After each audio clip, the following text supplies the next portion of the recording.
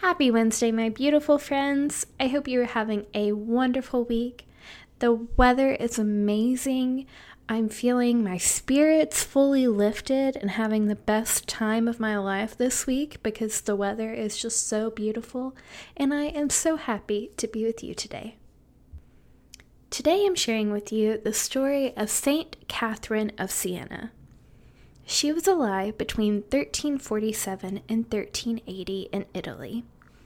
Her emblem is a lily, which happens to be my mom's favorite flower, so by association, one of my favorite flowers too.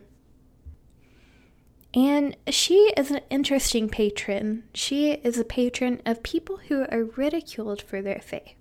So let's learn about Catherine of Siena. Please cut out that little sniffle, I didn't mute it in time.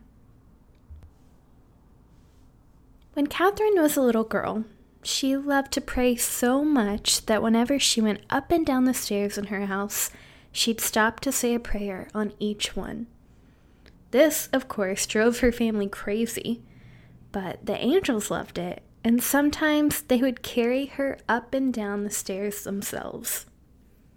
When Catherine was 7, she was walking down the road with her brother when something bright appeared over her head in the sky. Looking up, she saw Jesus, seated on a giant throne amidst the clouds, surrounded by his mother and his friends. As Catherine gazed up at him, he smiled at... Can we do that? As Catherine gazed up at him, he smiled at her with love. Beside Catherine, her brother couldn't see anything but light. He tugged at her sleeve, trying to get her to wake up. And when the vision finally vanished, Catherine cried. From that day, she vowed to give her whole life to God. But when she was old enough to get married, her family started to think about choosing a husband for her. They wanted her to dress up and fix her hair because they thought that would make her more beautiful. Catherine didn't want to get married, though. And when her family wouldn't stop trying to make her, she went on a fast and cut off all of her hair. So Catherine's parents let her join an order of Dominican sisters. She stayed in her own family's home, but she learned to work and pray just as the Dominicans did. Catherine still drove her family crazy because she gave away all of their food and clothing to anyone she saw in need. But it was pretty hard for them to stay angry with her, because she never asked for anything for herself. When Catherine was 21, she had another vision. This time, she saw a marriage in heaven. Everyone was there, including David, who had been the greatest king of Israel, and he was playing psalms, the songs he had written. In her vision, Jesus gave Catherine a wedding ring. It's time for you to leave your home, he told her. Go out to help the poor and sick. Then he put a ring on her finger. To everyone else it was invisible, but Catherine could see it on her hand for the rest of her life. So Catherine went out to help the poor and sick at hospitals, and other people began to join her. As she worked with the sick, Catherine had another vision. Can I redo that? As she worked with the sick, Catherine had another vision.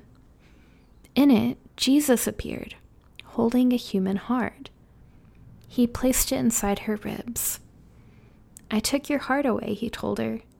Now I am giving you mine so that you can go on living with it forever. From then on, whenever she was happy, Catherine's heart made noises of joy so loud that everyone standing near her could hear it.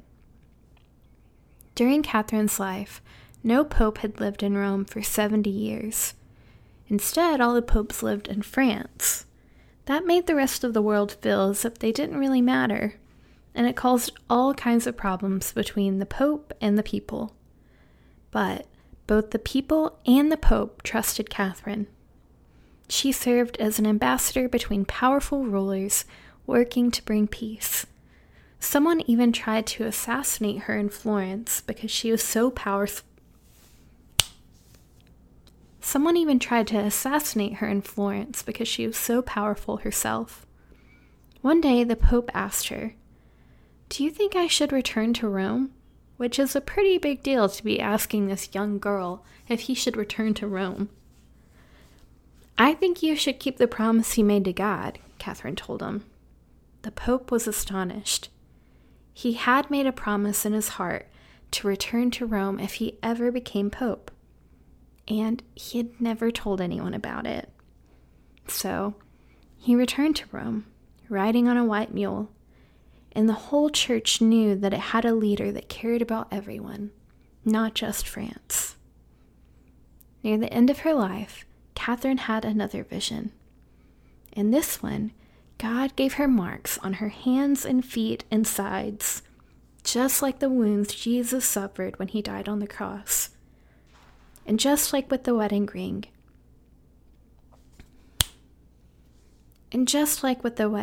Jesus had given her when she was a girl, nobody but her could see her wounds. But when Catherine died, the marks appeared on her body so that everyone could see what Catherine had always seen.